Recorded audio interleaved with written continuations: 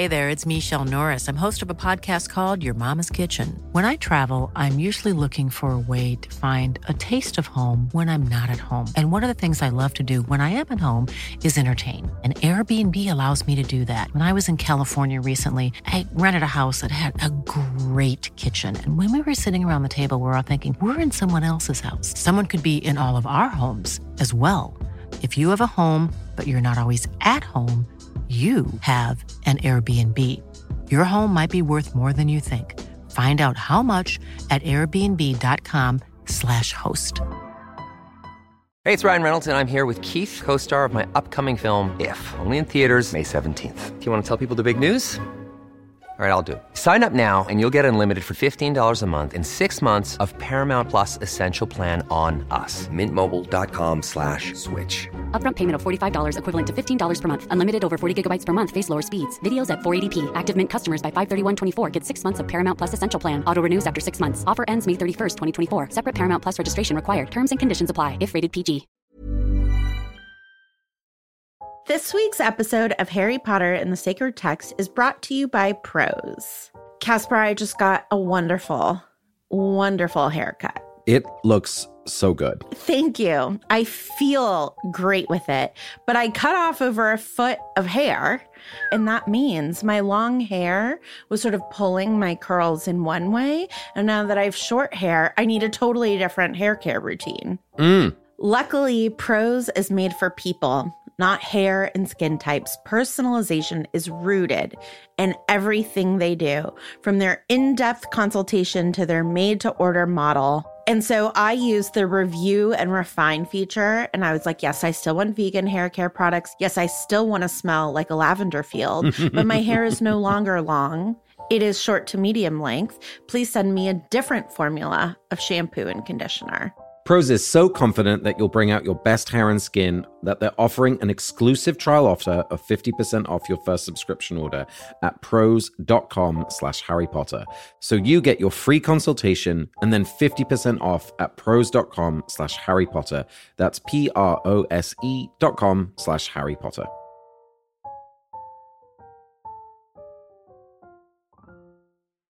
Chapter 15, Aragog. Summer was creeping over the grounds around the castle. Sky and lake alike turned periwinkle blue, and flowers large as cabbages burst into bloom in the greenhouses. I'm Vanessa Zoltan. And I'm Matt Potts. And this is Harry Potter and the Sacred Text. Just two quick announcements. One is that our Tarot is a Sacred Practice class is starting in just a few days. And the other is that we have a virtual Winnie the Pooh pilgrimage that is starting in March. You can find out more about both at notsorryworks.com. Very excited about both. Matt, you're going to tell me a story about a time that you were charming. So many options to choose from. I'm not. I'm going to tell you a story about a time when someone I love charmed another person I love. Oh, okay. So as our listeners know, I have 3 children, Cammie, Sammy, and Danny, and they all have very different personalities, which means they respond to hardship in different ways. And a couple of years ago, when we did not live in Cambridge, we had traveled up to Cambridge for the day, and it wasn't a short trip, you know, and they were young.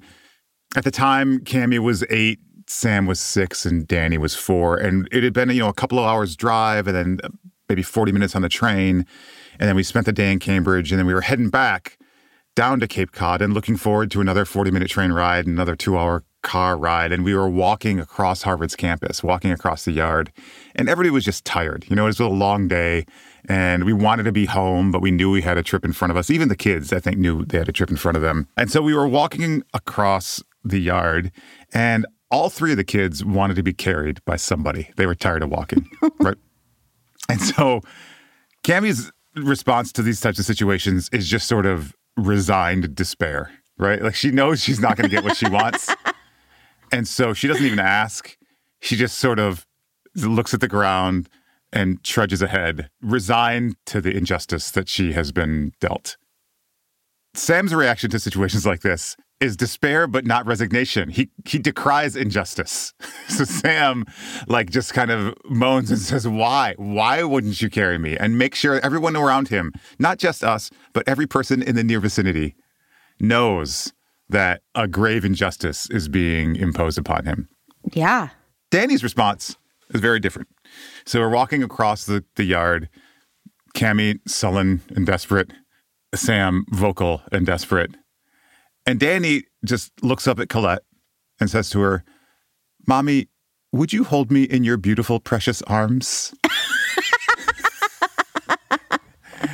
And that 100% worked. She immediately picked him up, held him, and then he looked down at his brother and sister in their failure and dejection and was carried to the train station by Colette. So I mention this as charm because obviously Danny charmed Colette. The failure of Cammy and Sam is not that they did not understand the situation, is that they did not use their charm to correct the situation. But the other reason why I think it's interesting is charm is that, charm is something different than being suave or cool or slick. It's clumsy. Danny's attempt at flattery is clumsy. Colette and everybody knew that he was trying to flatter her. He wasn't cool, but there was something about him saying it that way that just made him endearing and worked, right? And that's something about charm. Awkward things can be charming. Even patently obvious attempts at flattery can be charming if delivered in the right way by the right person. There's kind of a magic to charm, which is what takes us to Etymology Corner this week.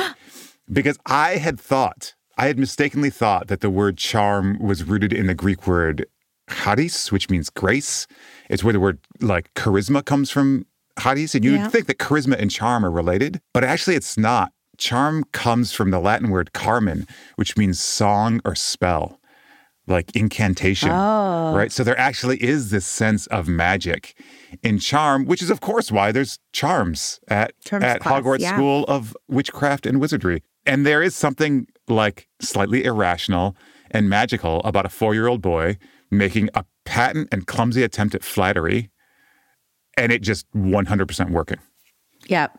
Did he look down at Sammy and Cammy like Lucifer the cat in Cinderella? Yeah, it's a little bit like that. It was halfway between look what I get, and also, you poor things. You misunderstand human psychology so badly.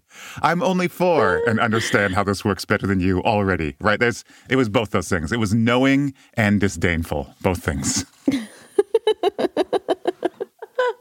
He's a perfect child. All 3 are perfect children. All right, Vanessa, you're starting us on the 30-second recap. I'll count you in. Ready? Yeah. 3, 2, 1, go. So everyone at the castle is really scared. The children are being walked from class to class. Lockhart is like, I don't know why y'all are scared. Hagrid was arrested. The system works 1,000% of the time. And Ron was like, And then they go to Snape's class and Draco's like, glad Hermione is gone. And Ron is like, let me kill him. And they find the spiders and they follow the spiders into the forest. And there's a huge spider. And Harry and Ron are like, are you the one who killed the kid? And did Hagrid let you loose? And he's like, no. Wow. That's as far as I got. That's okay. I was too chill. That's okay. You know what? Chill is the new thing. We're just doing chill. So, because this is what I've learned. I've been anxious about it and done terribly. Mm-hmm. So might as well be chill. Might as well be relaxed. Because being anxious isn't helping me get it done. So let's just relax about it. Matt, are you ready to go? Today, this week, I am ready. This week, I'm ready. Okay. On your mark. Get set. Go. So Harry's trying to figure out what these clues mean, Hagrid's and Dumbledore's clues, and they go to class, and Draco's a jerk, and then they go to herbology, and Ernie apologizes, and then they go to Gilderoy's class, and he's also a jerk, and then they have seen spiders, so they put on the invisibility cloak, and they follow the spiders into the Forbidden Forest, and they see the car, and the car is there, and then the spiders are there, and the spiders try to kill them, but the Aragog also says that a girl was killed, and the car rescues them, and they go back to Hogwarts and figure out that the girl was Moaning Myrtle. Yeah, and the key thing, right, that I feel like neither of us got to is that Aragog corroborates that Hagrid is innocent. That's true. Aragog does corroborate that he did not open the Chamber of Secrets. That's right. Neither of us got to that. We knew that, but it's nice to have it confirmed by a spider the size of a small elephant. That's right. Vanessa, I want to return to this idea of charm, something we think is an attribute of people, as sort of like a spell that is cast upon folks, right? And also just how, in the story I told, how it can work differently on different people. So there's a scene early in the chapter in Snape's class when Draco is being, like, literally evil and disgusting. Like, he's saying he wishes that Hermione, it's too bad the Granger girl wasn't the one that was murdered. Hopefully the next Mudblood will be murdered. Right? This is just reprehensible behavior, even from like a 12-year-old whose brain is not fully developed, et cetera, fully reprehensible behavior. Draco is not at all charming, but Draco, like, quite obviously panders to Snape, kind of in the way that, you know, Danny pandered to Colette, right? He says, you should be the next headmaster, Professor Snape, because you're so great. And it works. Like, Snape just, you could see by Snape's grin, or see that the text seems to suggest that Snape hears that and likes that pandering a little bit, even though it is self-evidently pandering. And in that moment of pandering, Seamus is visibly disgusted. There's a specificity to charm. Like, charm is not like an attribute that works on all people at all times. It is like directly deployed to the one that you want to have an effect upon, which makes it a lot like a spell. Like, it makes it a lot like you have to direct it, you have to aim it, you have to have an intention. If you just kind of cast it broadly about, that's like personality, which is different, right? Charm is like specifically deployed and has a specific effect and might actually alienate or disgust other people to whom it's not directed. I love that theory of charm, that one of the ways you can tell that it's charm is that it doesn't work on everyone, right? That there's some people who can charm really large groups of people, but there is going to be someone who finds it actively annoying and distasteful, that the spell does not work on them. But I wonder if one of the things about charm isn't just that it has to be that some people, the spell doesn't work on some people, but I also wonder if charm is somehow a distancing spell, right? There wasn't anything intimate between Danny and Colette in that moment, right? Colette obviously does have beautiful arms, whatever beautiful, it is that Danny said, but beautiful, precious arms. But he wasn't, you know, conjuring something intimate between the two of them, right? He was actually saying something that he would have said to anybody who he thought that might work on. And I think that is where charm can often turn sour, right? Lockhart uses charm widely. And because people don't know him, right, someone like Molly Weasley finds him charming because there's no intimacy between the two of them. But when charm is the way that he is trying to actually have real conversations with you, it's outright distasteful, right? Rather than addressing the trauma in the room, he is relying on charm in order to just get himself through these, you know, difficult lessons with the kids, right? I don't even need to walk you. Everything is going to be fine. And he thinks that his optimism and his smile and his ignoring of things is just charming. And I'm wondering if that is true across the board, that charm is never about creating a sense of intimacy with someone, right? It is always about keeping them at a slight distance. That's really it's insightful, I think, right? Because if we think of charm as a spell that you cast upon someone or that one casts upon another, there is something inherently manipulative in that action, right? You're trying to get someone to do something that they may or may not want to do. Like Colette didn't want to carry a child in that moment, right? So I need to convince this person to do something that they maybe don't want to do. And so there is something manipulative, and that does create a distance, which makes me wonder, like, what are the conditions necessary for charm to work? Like, it has to be a person who is willing to be manipulated by that other person, right? Like, this is true of a mother and her child, or at least this mother and this child, right? Like, I already love you. We already have intimacy. The self-evident and obvious manipulation is actually cute, and so it works, right? Right. And for whatever reason, Molly Weasley and others are manipulated by the celebrity, the charm of the celebrity like Gilderoy Lockhart. But those who don't want to be manipulated by him are just disgusted by it, right? Like, Snape already feels some affection for Draco for whatever reason, and so the kind of obvious pandering just doesn't alienate him. But Seamus doesn't trust or like Draco at all, and so the same act just looks gross. So, like, what are the conditions necessary? I mean, I don't think it means there already has to be some intimacy there, because you can meet people for the first time and find them very charming, right? Like, Yeah. So it's almost like having a wand. Like you have to have some things in place before the spell will work. Like what are the things that need to be in place for charm to be effective between people, or for you or for one to feel open to manipulation? Like this is where the mysterious magical part comes in, because what are those things? Yeah. I love that component of charm, right? That charm is something that opens you up to the possibility of manipulation a little bit on your own terms, right? When you find someone charming, it's like something gets opened up inside of you and you're like, fine, what do you want? No problem. Right. I don't think that there needs to always be intent in charm is the thing.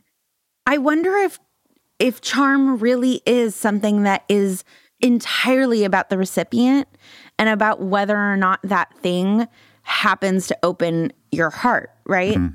I find my nephew's like smallness charming because I love him and it's adorable to see someone so small in the world try to navigate an adult world.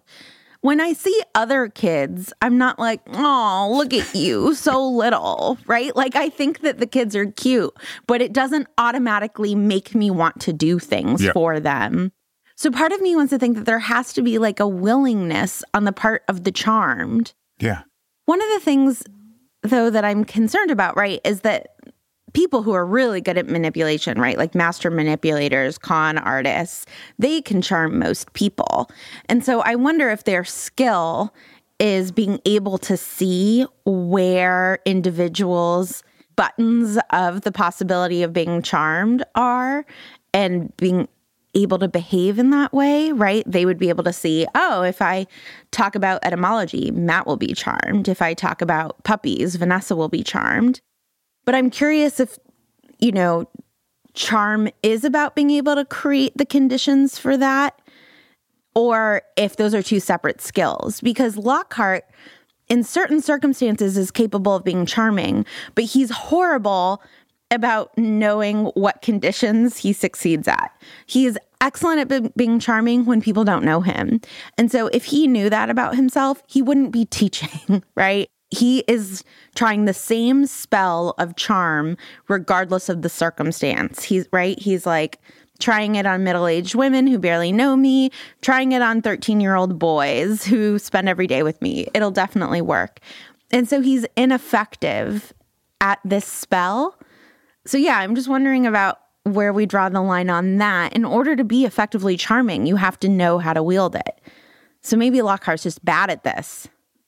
I think maybe the distinction you're revealing is between something like normal human charm that everybody has and, is the lubricant that makes social life happen, and sort of the abuses of charm by con artists and manipulators, right? Like charm is a spell, and humans are social creatures, and we like having spells cast upon us by other humans, I think, in general. Like, that's why you laughed when I told you the story about Danny, right? Like, when you're with people you like and people say things and do things, like, it works, and it works, and it's fine. I think the idea that certain of these spells or charms require some condition suggests, as you say, that there are certain kinds of manipulative charmers who also attempt to create the conditions, sometimes secretly, create the conditions under which their persuasions can be effective in a way that is more deeply and pervasively and manipulative, because these folks are creating the conditions under which their spells can work. And that's something that, you're right, Lockhart attempts, but because he's stupid, is bad at a lot of the time. So he doesn't trick the teachers at the school. He doesn't trick the students or all of the students at the school. But there's a large population of the witching and wizarding community that he does convince, and he can make a good living off of it, right? So, like, that's good enough for him, right. Fine. But I think that your description of this distinction actually is really helpful for us to think through, like, when is charm just the fun part of having friendships and relationships? Mm-hmm. And when does it get abused into becoming sort of exploitative and manipulative and dangerous, right? Yeah. And trust is at the heart of that, right? Yeah, that's right. Because, the great example of the con artist who we know at times is excellent at deploying charm is Tom Riddle. Right. We saw him attempt to charm the headmaster a couple of chapters ago. In book 6, we're going to, in the Pensive, see him having charmed Slughorn, right? He was excellent at creating the conditions for the other person to want to be charmed and then sort of going in for the kill. Yep. Right? And I think that that's one of the other things about charm is that not only is it about the spell, but it's about the deployer of the spell. Because I do think in this,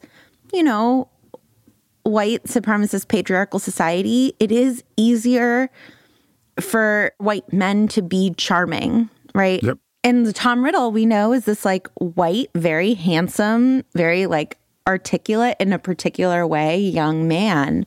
And so we almost ask certain people to charm us because of the preconditions of the state of the world. Yeah, I think that's an absolutely crucial sort of elaboration of the point that you were suggesting before about the fact that these spells require some conditions to be effective.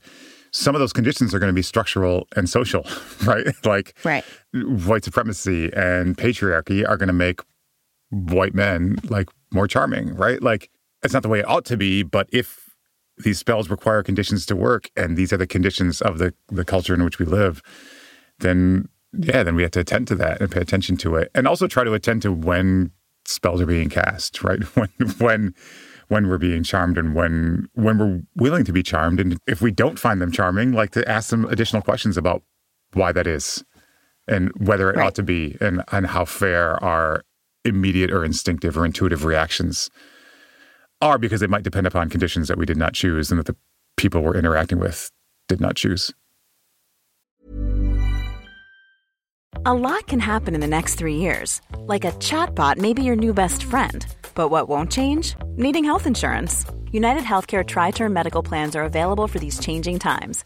Underwritten by Golden Rule Insurance Company, they offer budget-friendly, flexible coverage for people who are in between jobs or missed open enrollment. The plans last nearly 3 years in some states, with access to a nationwide network of doctors and hospitals. So for whatever tomorrow brings, United Healthcare Tri-Term Medical Plans may be for you. Learn more at uh1.com. A lot can happen in 3 years, like a chatbot may be your new best friend. But what won't change? Needing health insurance. United Healthcare Tri-Term Medical Plans, underwritten by Golden Rule Insurance Company, offer flexible, budget-friendly coverage that lasts nearly 3 years in some states. Learn more at uh1.com.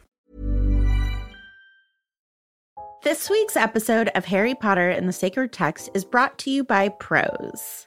Casper, I just got a wonderful, wonderful haircut. It looks so good. Thank you. I feel great with it, but I cut off over a foot of hair, and that means my long hair was sort of pulling my curls in one way, and now that I have short hair, I need a totally different hair care routine. Luckily, Prose is made for people, not hair and skin types. Personalization is rooted in everything they do, from their in-depth consultation to their made-to-order model. And so I used the review and refine feature, and I was like, yes, I still want vegan hair care products. Yes, I still want to smell like a lavender field, but my hair is no longer long. It is short to medium length. Please send me a different formula of shampoo and conditioner. Prose is so confident that you'll bring out your best hair and skin that they're offering an exclusive trial offer of 50% off your first subscription order at prose.com/Harry Potter. So you get your free consultation and then 50% off at prose.com/Harry Potter. That's PROSE.com/Harry Potter.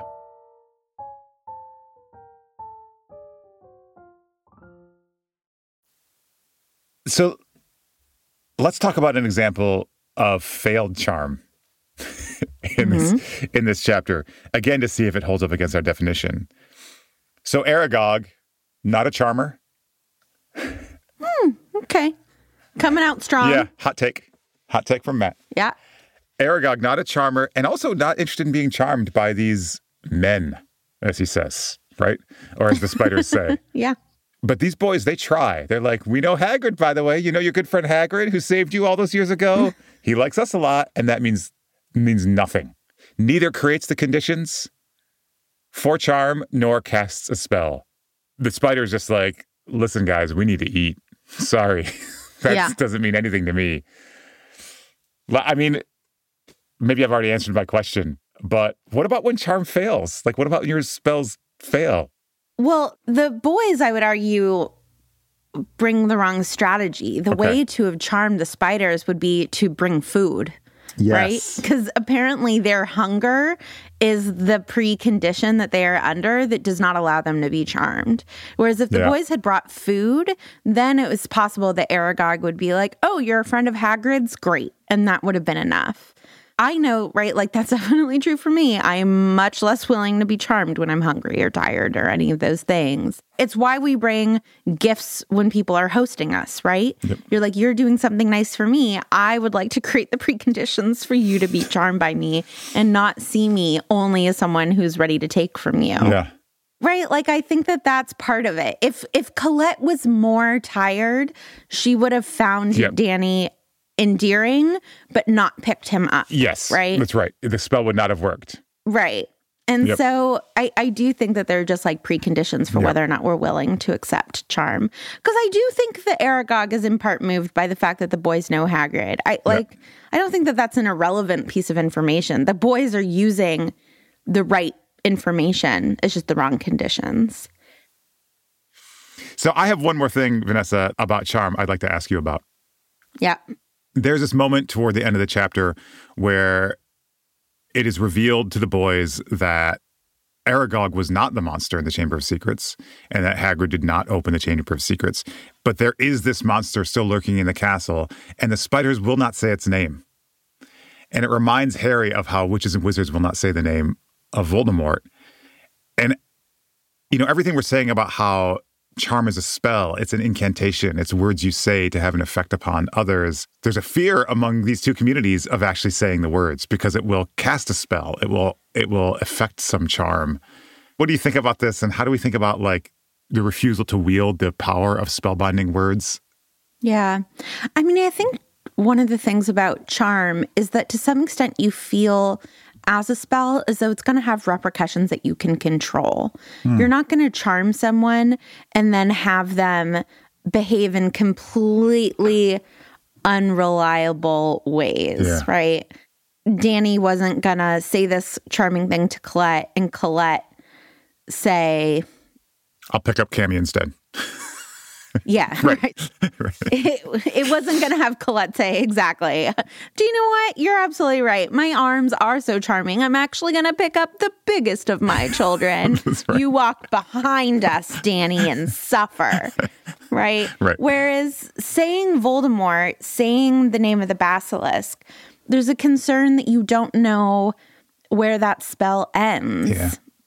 And so I think, right, one of the things about spells is that we want to control them, or we want to opt into the less controlled situation. I mean, the metaphor that keeps coming to mind for me is cooking, right? Like, and when I have company, I like to cook something I've cooked a million times before because I know the spell, right? Like I know exactly how to whip it up. And so I know the conclusion of it. Whereas it takes close friends for me to want to try a new spell on them. Or like a vertical layer cake.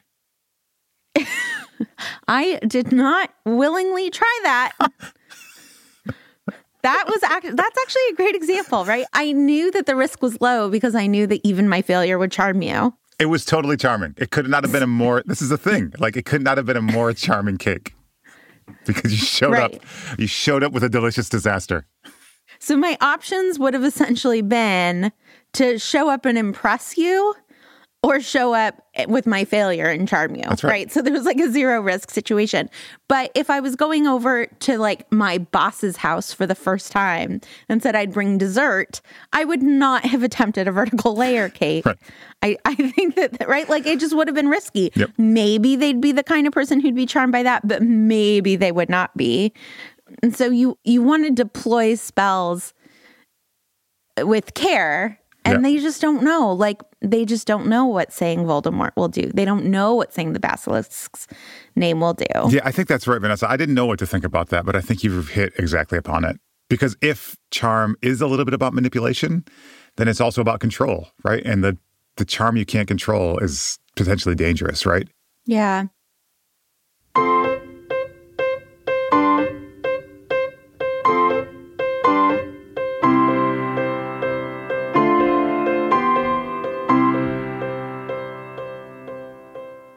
So, Matt, I'm going to lead us through some Florilegia, and I'm wondering what sentence you've brought. So here's my sentence, Vanessa. His face was livid with terror. Ooh, where is that from in the chapter? So this comes in the Forbidden Forest. Harry and Ron have followed the spiders into the forest. They're scared of going into the forest, and they hear something large approaching, and they're getting more scared and more scared. And then they are relieved to see that it is their car, the Ford Anglia, approaching them.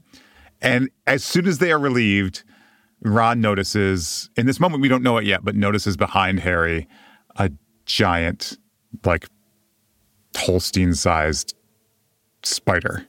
And his face is livid with terror. So I like this sentence just because of this moment is very intense.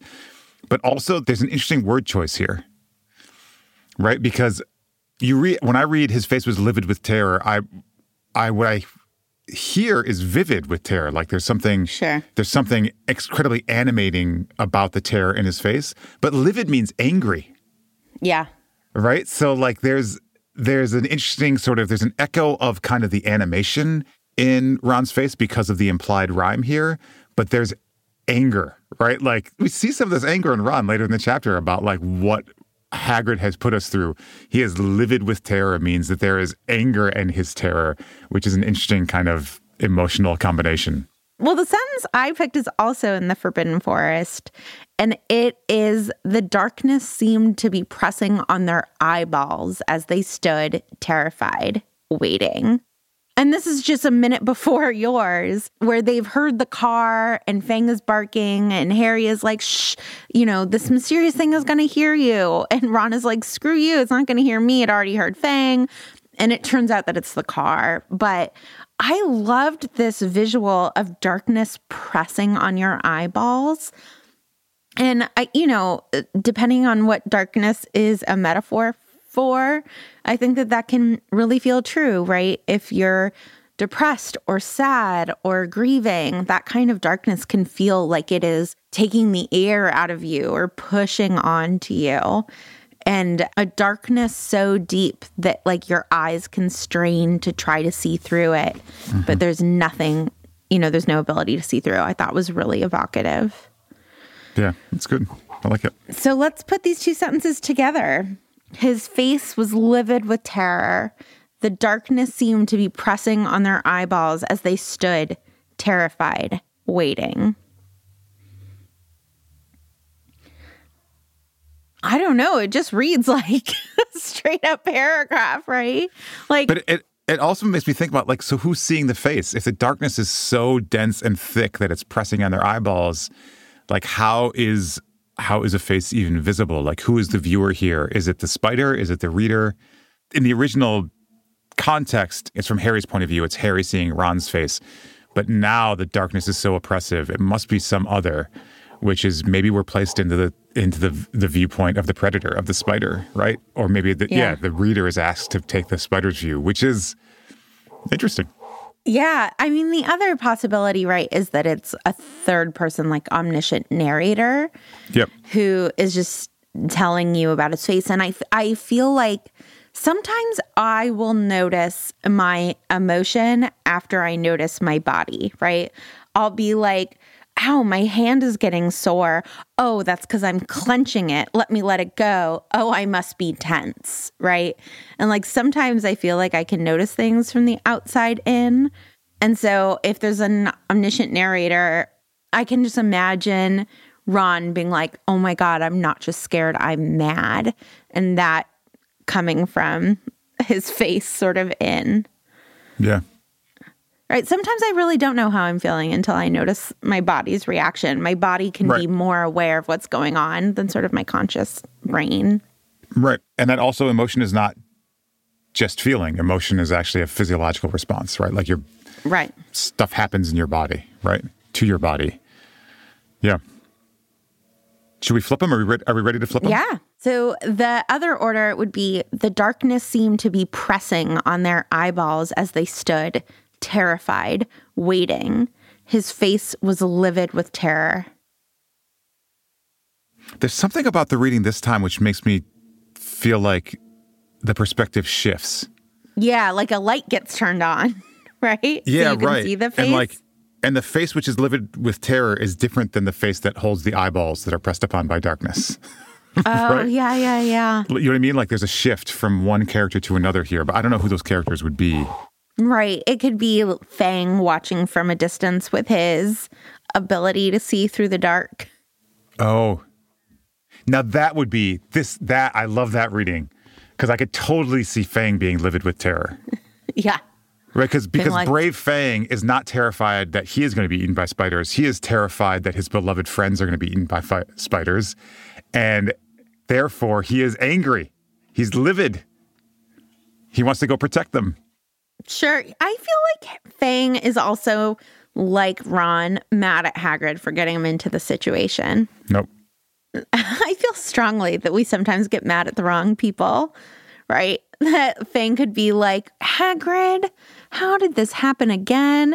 And Hagrid is completely the victim, been locked up in Azkaban for absolutely no reason, right? But we project our anger and our fear onto sort of whoever it feels safe to do that to. I feel strongly that we often get angry at the wrong people. Right. I also feel strongly that dogs do not do this. I feel strongly that dogs at the humans they love probably don't get angry enough. They put up with too much and just always trust that you are in the right. And I think in this moment, Fang is just like, Hagrid's great, Harry's great, Ron's great, livid at those spiders. Well, Matt, thank you so much wow, we went for terror and darkness. I think that's appropriate in this chapter. Yeah, no, it's a scary chapter. It's called Aragog. Small details are big surfaces. Tight corners are odd shapes. Flat, rounded, textured, or tall. Whatever your next project, there's a spray paint pattern that's just right. Because Rust-Oleum's new Custom Spray 5-in-1 gives you control with 5 different spray patterns. So you can tackle nooks, crannies, edges, and curves without worrying about drips, runs, uneven coverage, or anything else. Custom Spray 5-in-1. Only from Rust-Oleum.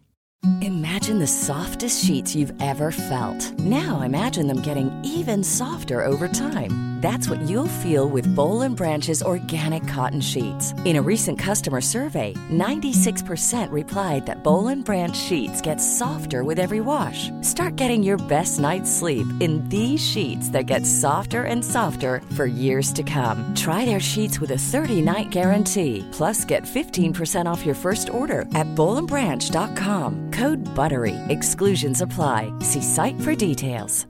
This message comes from BOF sponsor eBay. You'll know real when you get it. It'll say eBay Authenticity Guarantee. And you'll feel it. Maybe it's a head-turning handbag, a watch that says it all, jewelry that makes you look like the gem, or sneakers and streetwear so fresh every step feels fly. eBay gets it. So look for the blue check mark next to that thing you love. And be confident that every inch, stitch, sole, and logo is checked by experts. With eBay Authenticity Guarantee, you can trust that feeling of real is always in reach. Ensure your next purchase is the real deal. Visit ebay.com for terms.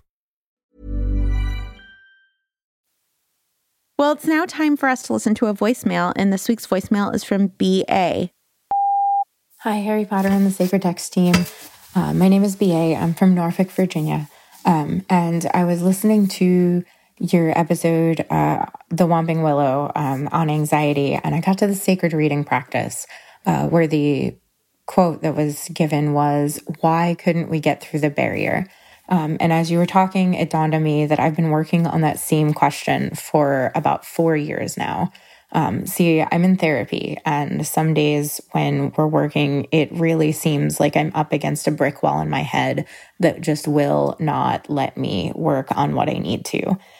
So I just wanted to reach out with a blessing for all of those out there in our community who can't yet break through their own barriers. Just know you're not alone. There's so many of us out there who are all working on this alone, but together. And I'm proud of you wherever you are on that journey. It's hard, but it's totally worth it. And I hope we can all get through it alone together. Thank you, BA, for your voicemail. I mean, the phrasing of that final line, we can get through this alone together, it makes me think about the particular barrier. You know, going to Hogwarts in some sense is a communal activity. Everybody piles onto the train. There's families there. And, you know, there's the fun on the train on the way up to Hogwarts. But everybody has to go through the barrier by themselves, right? And you can't go with anybody else. You just have to run up against it into what appears to be like a brick wall as you approach. And it does take courage. And I can hear you speaking of that courage in your voicemail and commending it to others. And so thank you for sharing that courage with us and for lending it to others who need it. Yeah, thank you so much for sending in that really beautiful voicemail. It's now time for us to remember members of our community who have been lost. Joyce Boyle was 92 and beloved by her family. Alfred Freyju, who was 80, a great uncle, cat dad, and beloved. Maisie O'Regan, who is 89, a grandmother, artist, and gentle soul. Veronica Zions Sojak, who was 99, an artist, educator, and godmother. Lisa, who was 58, fierce, loving, and a phenomenal mother.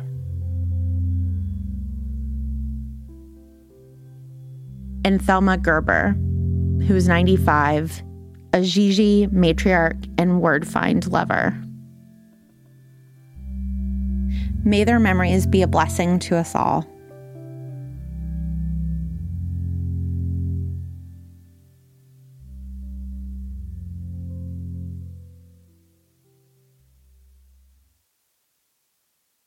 Matt, it's now time for us to offer blessings. Who would you like to bless today?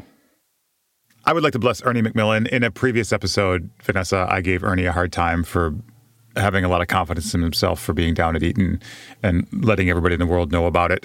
But I think Ernie shows a commendable kind of directness in his willingness to apologize to Harry. And not just to apologize, but also to recognize how important the friendship of Hermione is to Harry, and to express some kind of compassion and sympathy in Hermione's petrification. So I want to bless Ernie for doing the right thing here. Who are you blessing, Vanessa? I'm obviously blessing Fang, who for some reason has not been brought up to live in the castle, seems to just be locked up in this house. I don't understand who's going down and feeding him. I don't understand who's walking him. Hagrid made a big announcement to the room saying that he'll need to be walked and fed. The boys don't seem to be doing that. I don't know how to make this blessing like not horribly sad, but I would just like to bless all the animals out there who get abandoned in difficult times and in storms, and I hate it. Poor Fang. Poor Fang. Matt, next week we're reading chapter 16, The Chamber of Secrets. What theme would you like to hear me tell a story on? Vanessa, you know, our listener Lindsay has recommended the theme of yearning, and I would like you to tell us a story about yearning. I yearn. I'm happy to tell a story on that. Harry Potter and the Sacred Text has been a production of Not Sorry Productions, which is a feminist production company. Our executive producer is Ariana Nettleman. We are edited and produced by AJ Yaramas. Our engineer is Erica Wong. Our music is by Ivan Paisau and Nick Bull, and we are distributed by Acast. Special thanks this week go to BA for their voicemail, Lara Glass, Julia Argy, Gabby Iori, Nikki Zoltan, Casper ter Kuile, Stephanie Paulsell, and everyone who sent in the names of their lost loved ones.